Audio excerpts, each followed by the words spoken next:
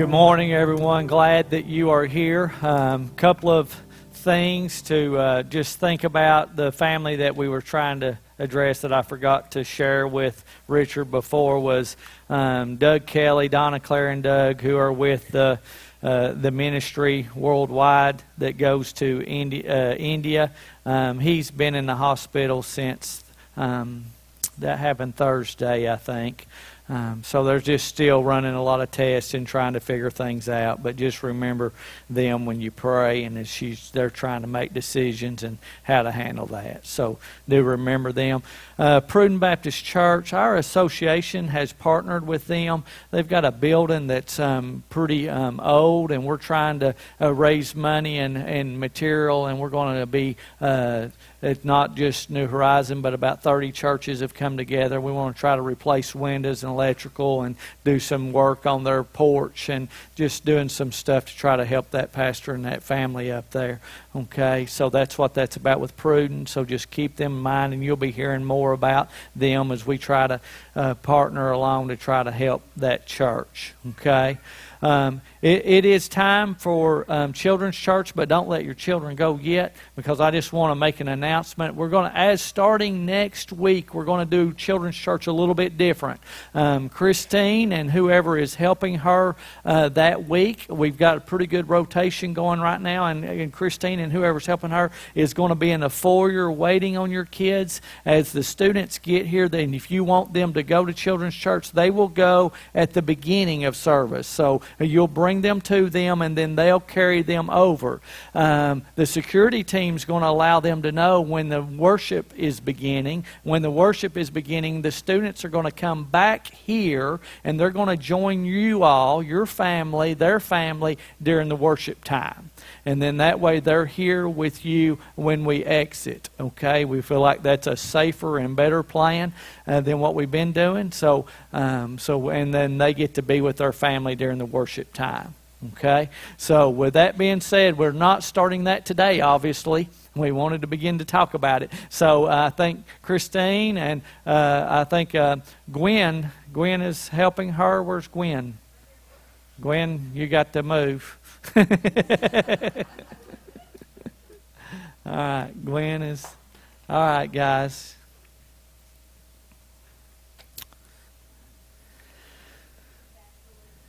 Our mission at... Oh, we still got more coming. It is. All right, guys. Our mission is to bring glory to God by loving Him the most, by loving others as Jesus has loved us, by making disciples of all nations.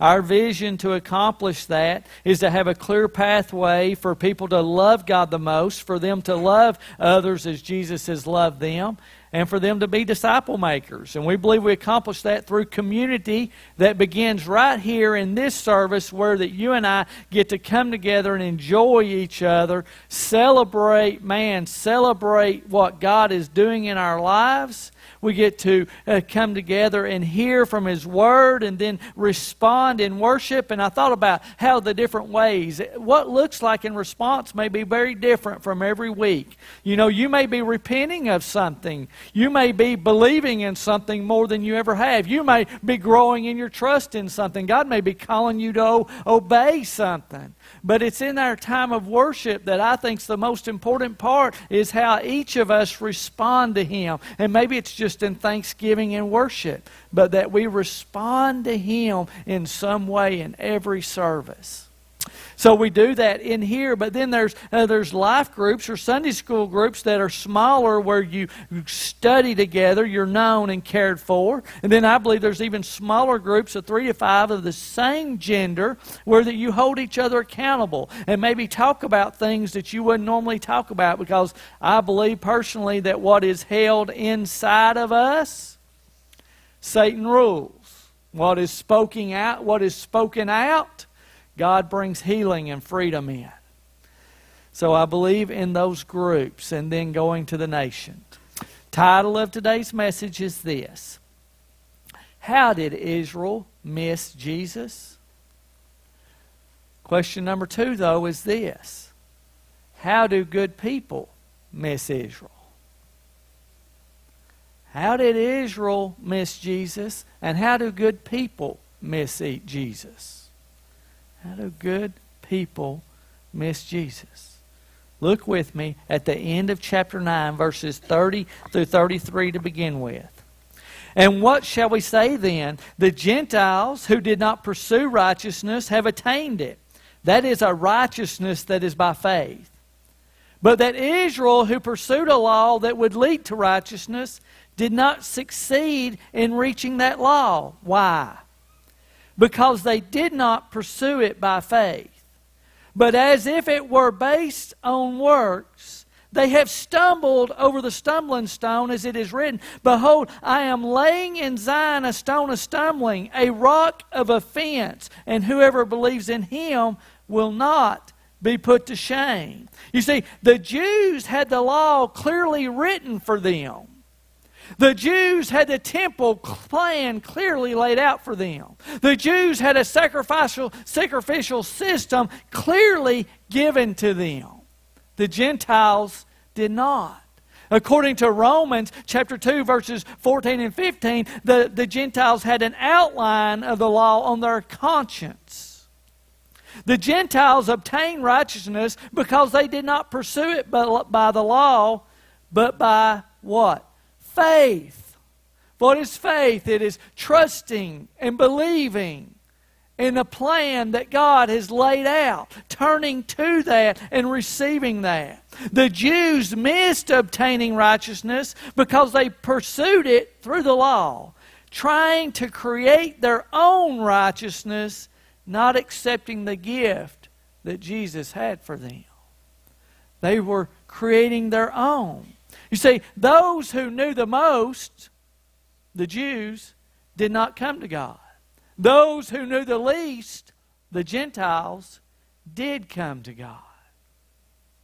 Think about it like this. Think about this story. You remember the story of the prodigal son?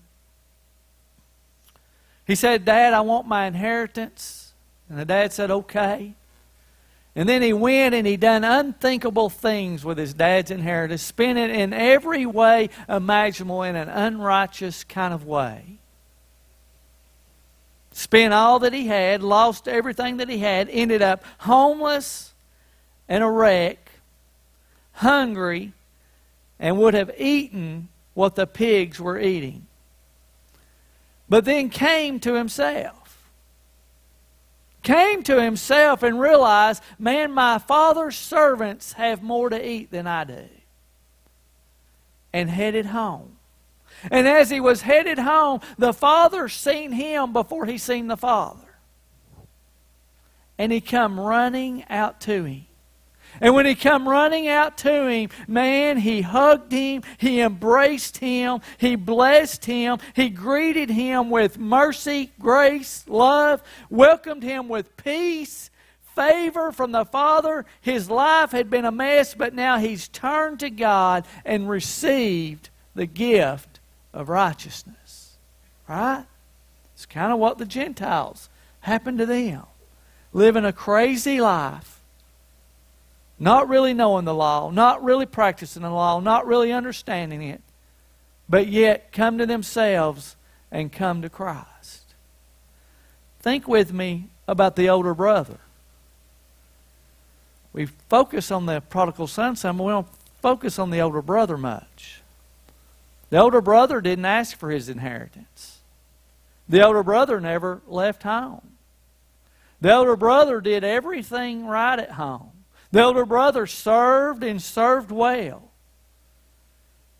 The older brother really was seeking righteousness not as a gift, but as something he deserved, something he was earning. It's noted in his attitude toward his brother. He did not want his brother to be celebrated or receive this kind of love from his father. You see, people who are moral and religious struggle to acknowledge their own sin. The older brother couldn't see his own sin. The older brother thought he had done everything right and good and that he deserved a party like his brother was getting, who didn't deserve it. He couldn't see it. There's a psalm that I pray from time to time that is special. It says this: they flatter themselves so much that they can't see nor hate their own sin.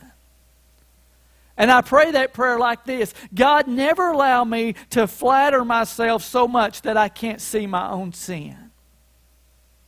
God, allow me to see the sin that's against you in my life.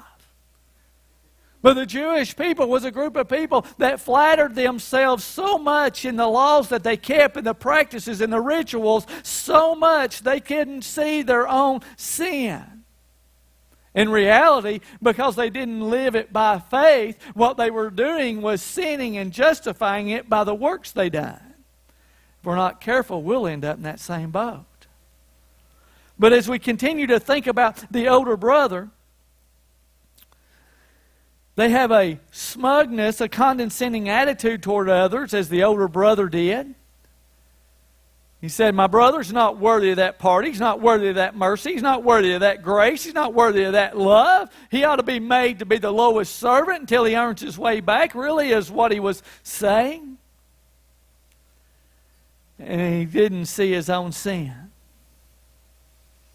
Because like the Jews, they worked so hard at keeping the law, they thought that God owed them something. And the older brother thought the Jew that the father owed him something.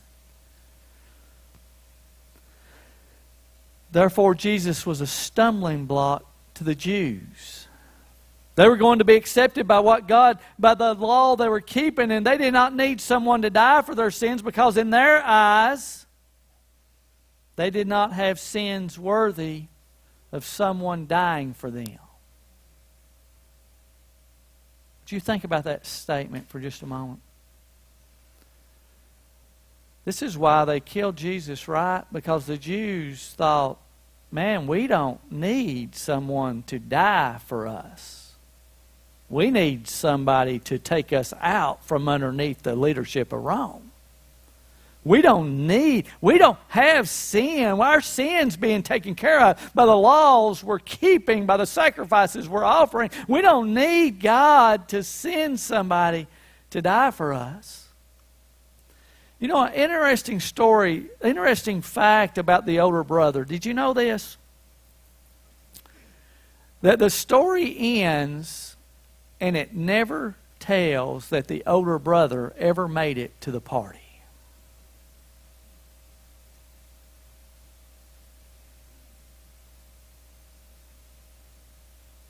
He was invited. He was welcome. But it doesn't tell us he went.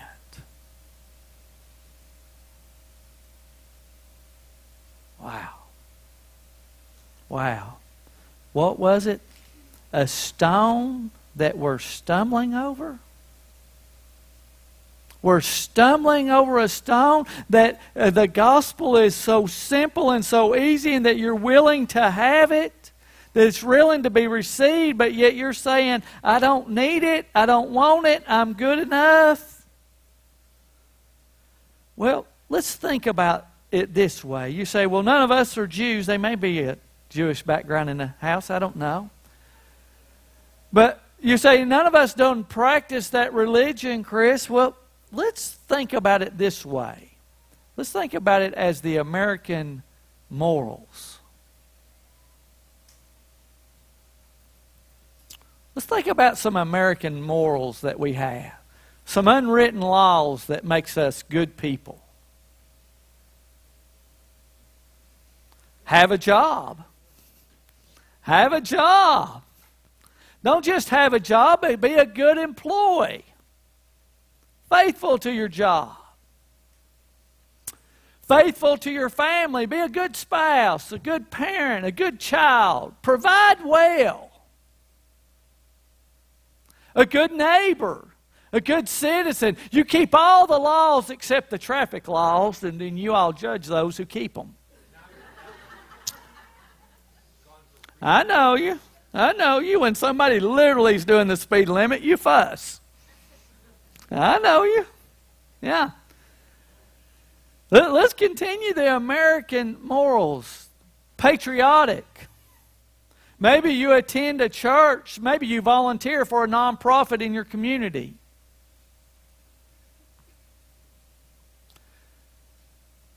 Maybe you take care of the stuff that you have and are thankful for it. It's all good stuff, right? All of these are good things. There's not anything wrong with anything in that list. All of those are good things. The law was not bad. The law was good. God gave the law. The temple was good. The law was good. The sacrificial system was good. It was all good. The list I just gave is good. But when you and I are depending on those things and are trusting on those things to make us right with God, we're going to be like the older brother who's left out of the party. When you and I don't see that we need the Savior, you and I is going to be left out. When we continue to say, as long as I do this, and as long as I'm this, and as long as I'm that, I'm going to make it. Guys, you and I have a debt we could not pay. And Jesus paid it all. You realize the first message that Jesus preached was repent, for the kingdom of heaven is at hand. You say, why would you make that transition? Because a lot of times we think about repentance only being from sin. But the reality is that what Paul has called us to is not only repent from that lifestyle that's destroying us, but he's also calling on people to repent from them believing that their self-righteousness is going to make them right from God. He's calling on them to repent of good.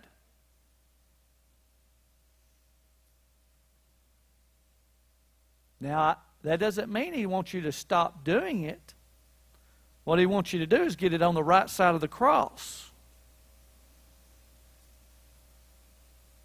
See, we think about repentance as repenting from bad stuff, but we got to repent from some attitudes and some justification that say, like the older brother that says, man, I've been good and I haven't left and I've been faithful and I've done all of these things, so therefore God is bound to save me. No, he's not. No, he's not, guys. He saves those who find themselves in Christ, who have repented. What does repent mean? Repent means to turn. It means to transfer the trust. It means to move. So I'm saying, okay, I'm going to stand before God. Just say this was my life. I'm going to stand before God. God, really, I was a pretty good kid growing up. I've been a good dad. I've tried to do the right things. I've attended church. I've served on boards. And I've tried to be nice to people. And I've not broken too many traffic laws. And I've done good. Surely, if this is not enough, then nobody's going to heaven. But I have to believe that this is enough, God. And if this is enough, then you're going to just let me in. Guys, that's a self-righteousness that has to be repented of. See, I'm trusting in that. So I have to turn. I have to say I'm no longer going to trust in that, but I'm turning and I'm going to trust in Jesus Christ and His works only. You see, just like the prodigal son came to himself in the mire, in the pit. See, he was hungry, homeless, and having a hard time. He knew he needed the Father. But when you're living at the home and everything's going good and you're not homeless and hungry and having a hard time, it's harder for you to see you need the Father.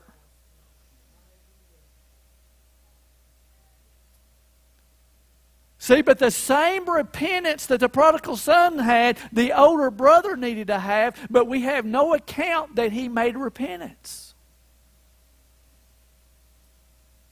And he stayed where he was at. And he didn't enter the party, the feast. Now, look with me at verses 1 through 4. I want to just continue to move through. Matter of fact, we're going through verse 10, Richard.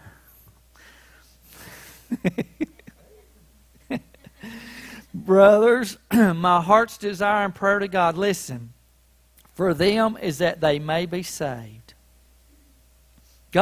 Paul's desire was what? God, I want Israel to be saved.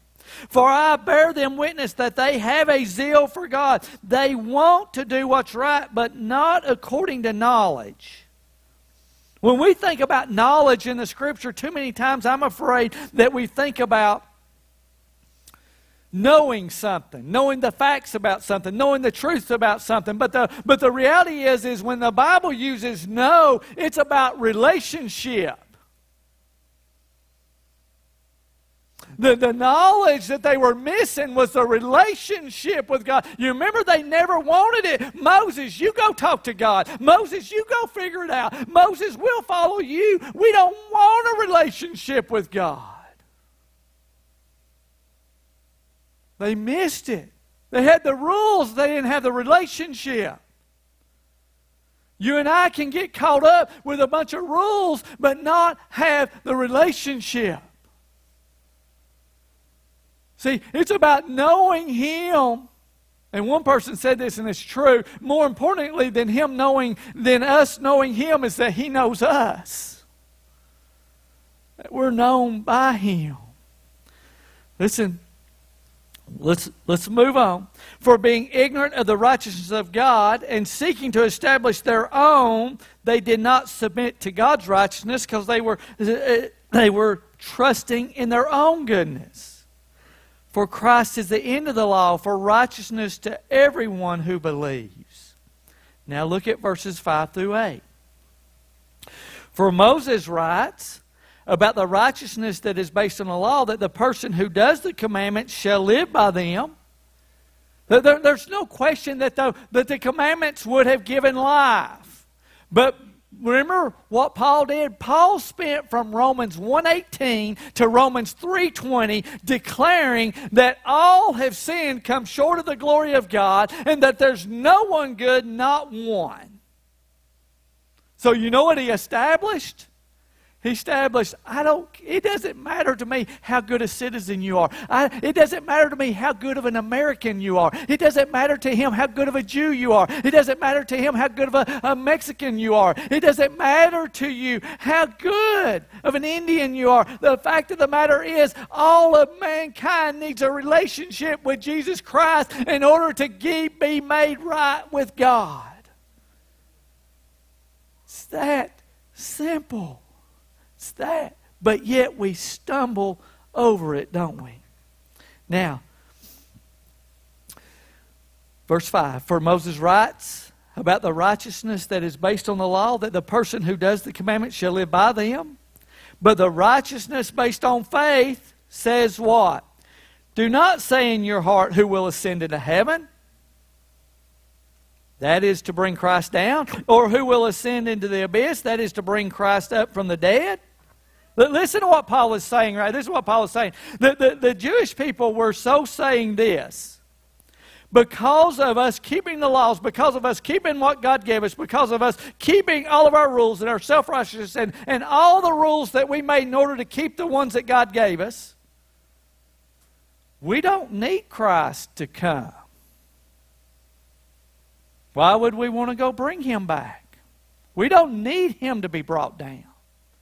And we definitely don't need Him to die for our sins, because our sins are not worthy of God coming and dying. He would not have to be raised from the dead. But it's not only would they be saying we don't need that because we're good enough, but they also would have been saying what? Paul is saying, you couldn't do that if you wanted to. Your works never equal God sending His Son and Him dying and being raised from the dead. We could never do enough works to equal that. We could never accomplish that. Nothing. It took drastic measures for our sin to be paid for. Drastic. For God Himself to come. Live a life that you and I couldn't live that we're supposed to. Die a death that you and I should have died, but now we don't have to. And for God to raise Him from the dead. Now look at verses 9 and 10. Man, these are some of our heartbeat of our verses that I'm afraid is misused. Because, let me back up to verse 8. But what does it say then? The word is near you, in your mouth and in your heart. It's in us. That is the word of faith that we proclaim, we trust, we believe, we're there. Because if you confess with your mouth that Jesus is Lord, if you confess with your mouth, what does the word confess mean? It means to agree with God about it. If we are confessing something, we are believing in it. We're confessing Jesus is Lord. What does it mean that Jesus is Lord, though? It means that He is supreme over everything. It means that He is the superior fulfillment. Remember, y'all have heard me quote Psalm 16:11 so many times. I love it because in His presence is fullness of joy and pleasures forevermore. You see, I believe this with all of my heart, that you and I are always longing and seeking something. And that something literally is our relationship with Christ. But the deal is you and I think it's something in this world, and we keep trying to fill it with junk down here. And then we find out what C.S. Lewis said, is that everything is emptiness compared to the preciousness of Christ. Nothing ever really fulfills but Him.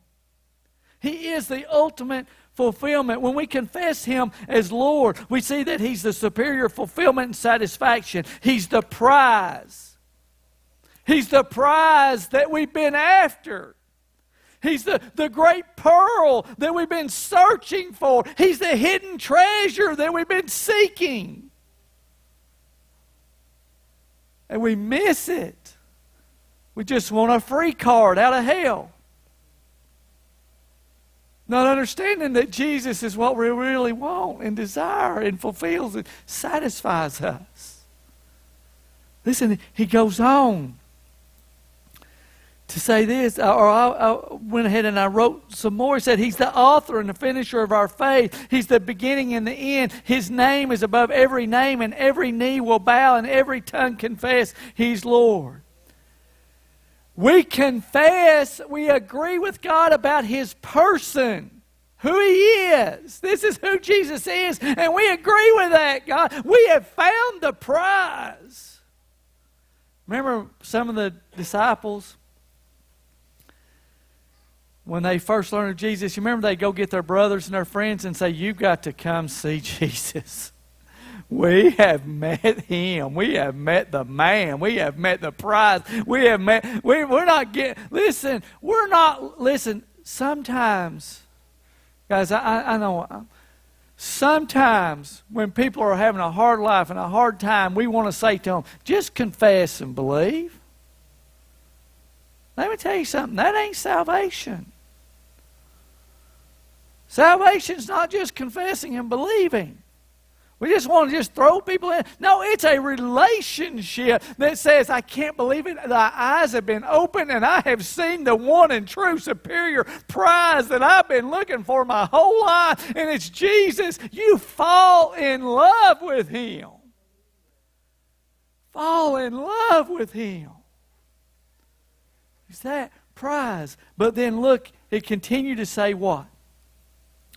Believe in your heart. Believe in your heart that God has raised Him from the dead. If we believe that God raised Him from the dead, what do we believe? That He died. If we believe that He died, what do we believe? That He lived. If we believe that He lived, we believe that He was born. This goes back to that whole thing. Then if He was born, we believe that God sent Him. So what are we believing? We're believing that God sent a Messiah, a Savior, a prize, the jewel, the great one, to come and to live a life that you and I couldn't live, to die a death that you and I deserved. And then God raised Him from the dead. You realize that when God raised Him from the dead, it proved that Jesus had kept the law, was sinless, that God had accepted the payment for our sin. See, think about that. So you think about why that proof is. The penalty of sin is what? But Jesus didn't have any sin. Jesus didn't have any sin. The only way he could have died is in order to take somebody else's sin. It's the only way he could have died. And he took our sin. You say, well, how do you know it wasn't his sin? Because he couldn't have been raised from the dead had he had any sin. See, it was proof that he had been raised, that he was sinless, the resurrection. So God raised him from the dead, proving Jesus had kept the law, was sinless, and that God had accepted the payment for our sin. Notice we believe this in our heart. It is deep in us. We confess the person of Jesus and we believe and receive the works he did for us. Because of this confession and belief, we're justified and saved. Made to be a child of God, to have peace with God, to have favor from God, to have hope in the glory of God, to have trials that have a purpose, to never face the wrath of God forever, to be kept by Jesus, whoever lives for us, to be adopted, welcomed, and loved by an eternal Father, and to never be separated from God because of the love of Christ that is in us. When we understand and agree who the person was in Jesus Christ and what he's accomplished for us. There's two questions for you this morning. It's possible that this morning you're a prodigal. And your life has been, you're like the prodigal. You woke up homeless, hurting, and a mess. And it's like, I need something more, something different in my life. That same repentance that the prodigal made, turn and come to the Father, can be yours tonight, today, this morning, this afternoon, whatever this is. But listen, for some of you, you're a good, moral American citizen. And that's where your trust is. Your trust is in your own righteousness. And you've got to repent of that and say, my own righteousness will never get me there. I am turning to Jesus only. Only He can make me right with God. Only His righteousness can give me that. So the question is which are you? Are you the prodigal that needs to come home? Give your life to Christ? Or are you the good moral person that says, man, I just don't know that I believe that. I don't know that I believe that I need to do that. Listen to me, you do. You do. The ground is level at the cross for the prodigal son and his older brother. The ground is level at the cross for that one that's found themselves deep in sin and to that one that thinks they're so good. Wow. Now, let me challenge you with one more thing as the worship team prepares to come on. Sometimes there's a struggle for each of us that after we come to Christ, we want to revert back to not trusting in the gospel and living by faith, but we want to live by works again. We want to go back to that. Boy, and if you've been going down that road and you found yourself smudged and judgmental and keeping a checklist and not really in relationship with Christ, well, we need to repent and come back to Him again this morning. So let's stand and man, let's respond to God. I'm here if you want to talk. You want me to pray with you. I am here for you.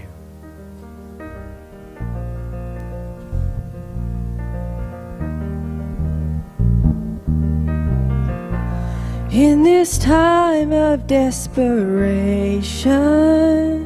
when all we know is doubt and fear, there is only one foundation we believe, We believe in this broken generation. When all is dark, you help us see. There is only one salvation. We believe, we believe, we believe in God the Father. We believe in Jesus Christ. We believe in the Holy Spirit, and He's given us new life. We believe in the crucifixion. We believe that He conquered death. We believe in the resurrection, and He's coming back again. We believe.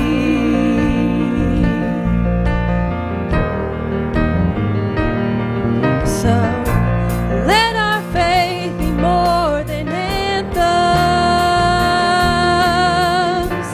greater than the songs we sing. And in our weakness and temptations, we believe, we believe, we believe in God the Father.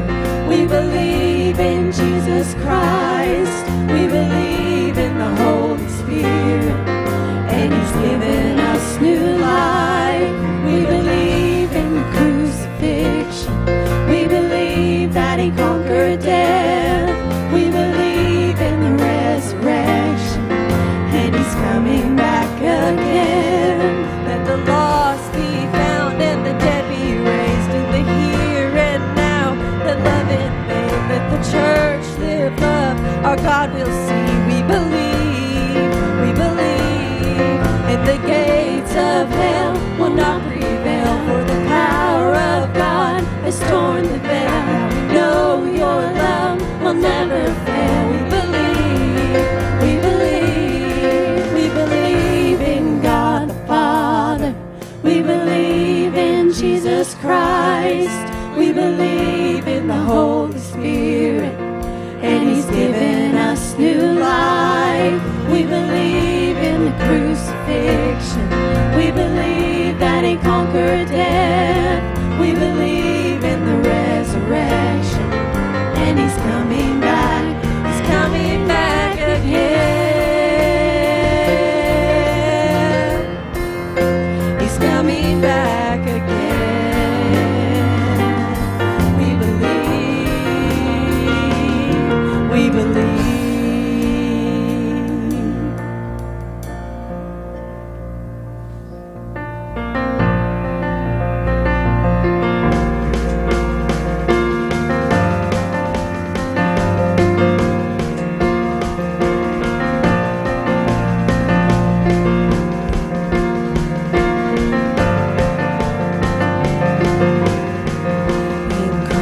Alone, my hope is found. He is my light, my strength, my song. This cornerstone, this solid ground, firm through the fiercest drought and storm. What heights of love, what depths of peace, when fears are stilled, when striving cease.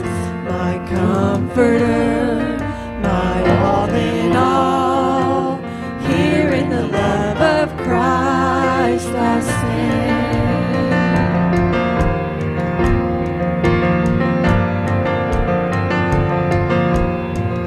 In Christ alone, who took on flesh, fullness of God in helpless pain, this gift of love and righteousness, scorned by the ones He came to save, till on that cross as Jesus died, the wrath of God was satisfied.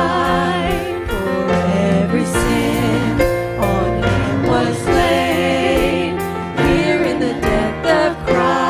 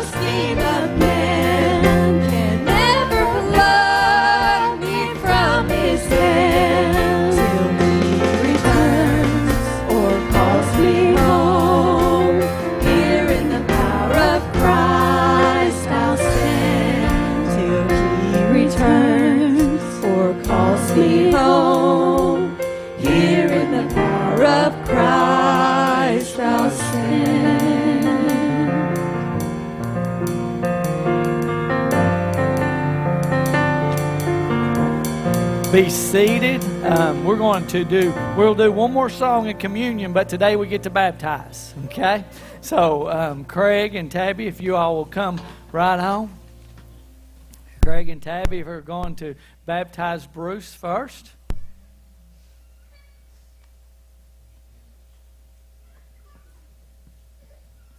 I need a microphone. Is it?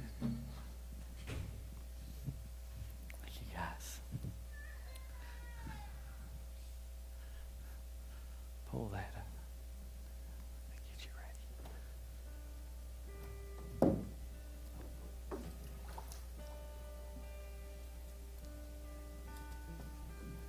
Bruce, you'll just come in and put your feet face that way. We'll sit down.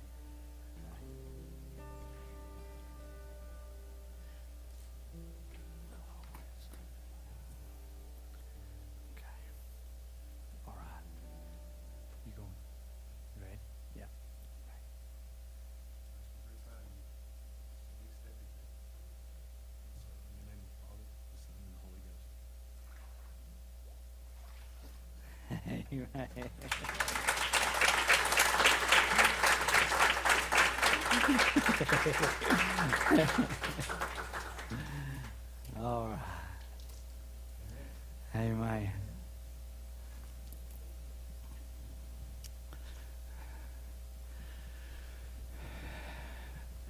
At Fuge Camp, Bruce had a night where he raised his hand, and so his parents said he's been talking to them about it for a little while, and then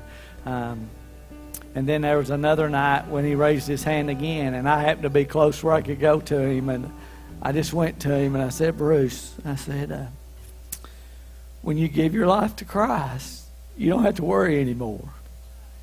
It's done. It's over. Peace is there. Freedom is there. And Bruce just broke in tears and began to cry. It's just a special time. All right, Mr. David Pigg is coming.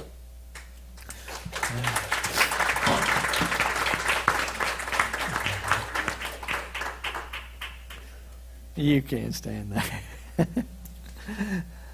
I promised you it's warm, didn't I?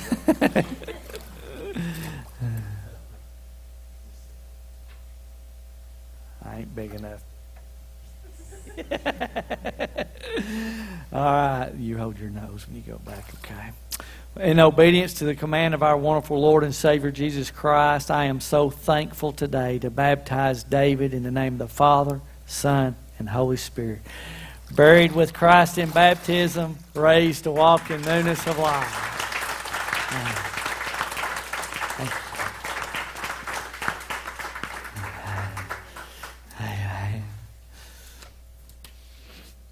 Man, thank you, David. Good deal, buddy. All right, guys, let's stand and you have your communion. You know, it's that time.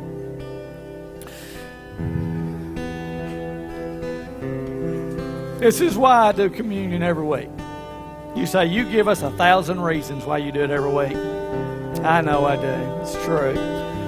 But the reality is that I thought about this statement as they was singing. I thought about the message today. God never intended to make bad people good. God's intention was to make dead people alive.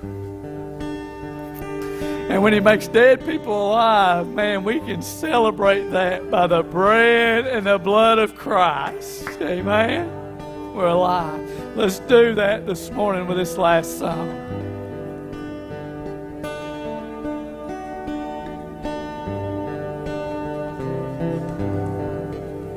I hear the Savior say, thy strength indeed is small.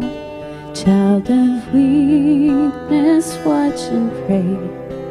Find in me thine all in all. 'Cause Jesus paid it all. All to Him I owe. Sin hath left a crimson stain. He washed it white as snow. Lord, now indeed I find Thy power and thine alone can change the leper's spots and melt a heart of stone. Jesus paid it all to him I owe. Sin hath left a crimson stain, he washed it white as snow. And then before the throne I stand in him complete. Jesus died my soul to save, my lips shall they'll repeat. Jesus paid it all to him I owe. Sin hath left a crimson stain, he washed it white as snow. For Jesus paid it all to him I owe. Sin hath left a crimson stain, he washed it white as snow.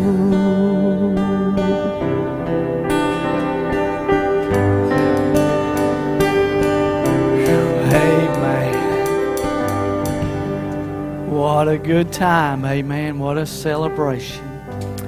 As they sing us out, guys, you all are free. Go and have a good day. Enjoy your time. Jesus paid it all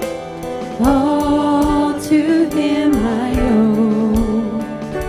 Sin hath left a crimson stain, he washed it white as snow.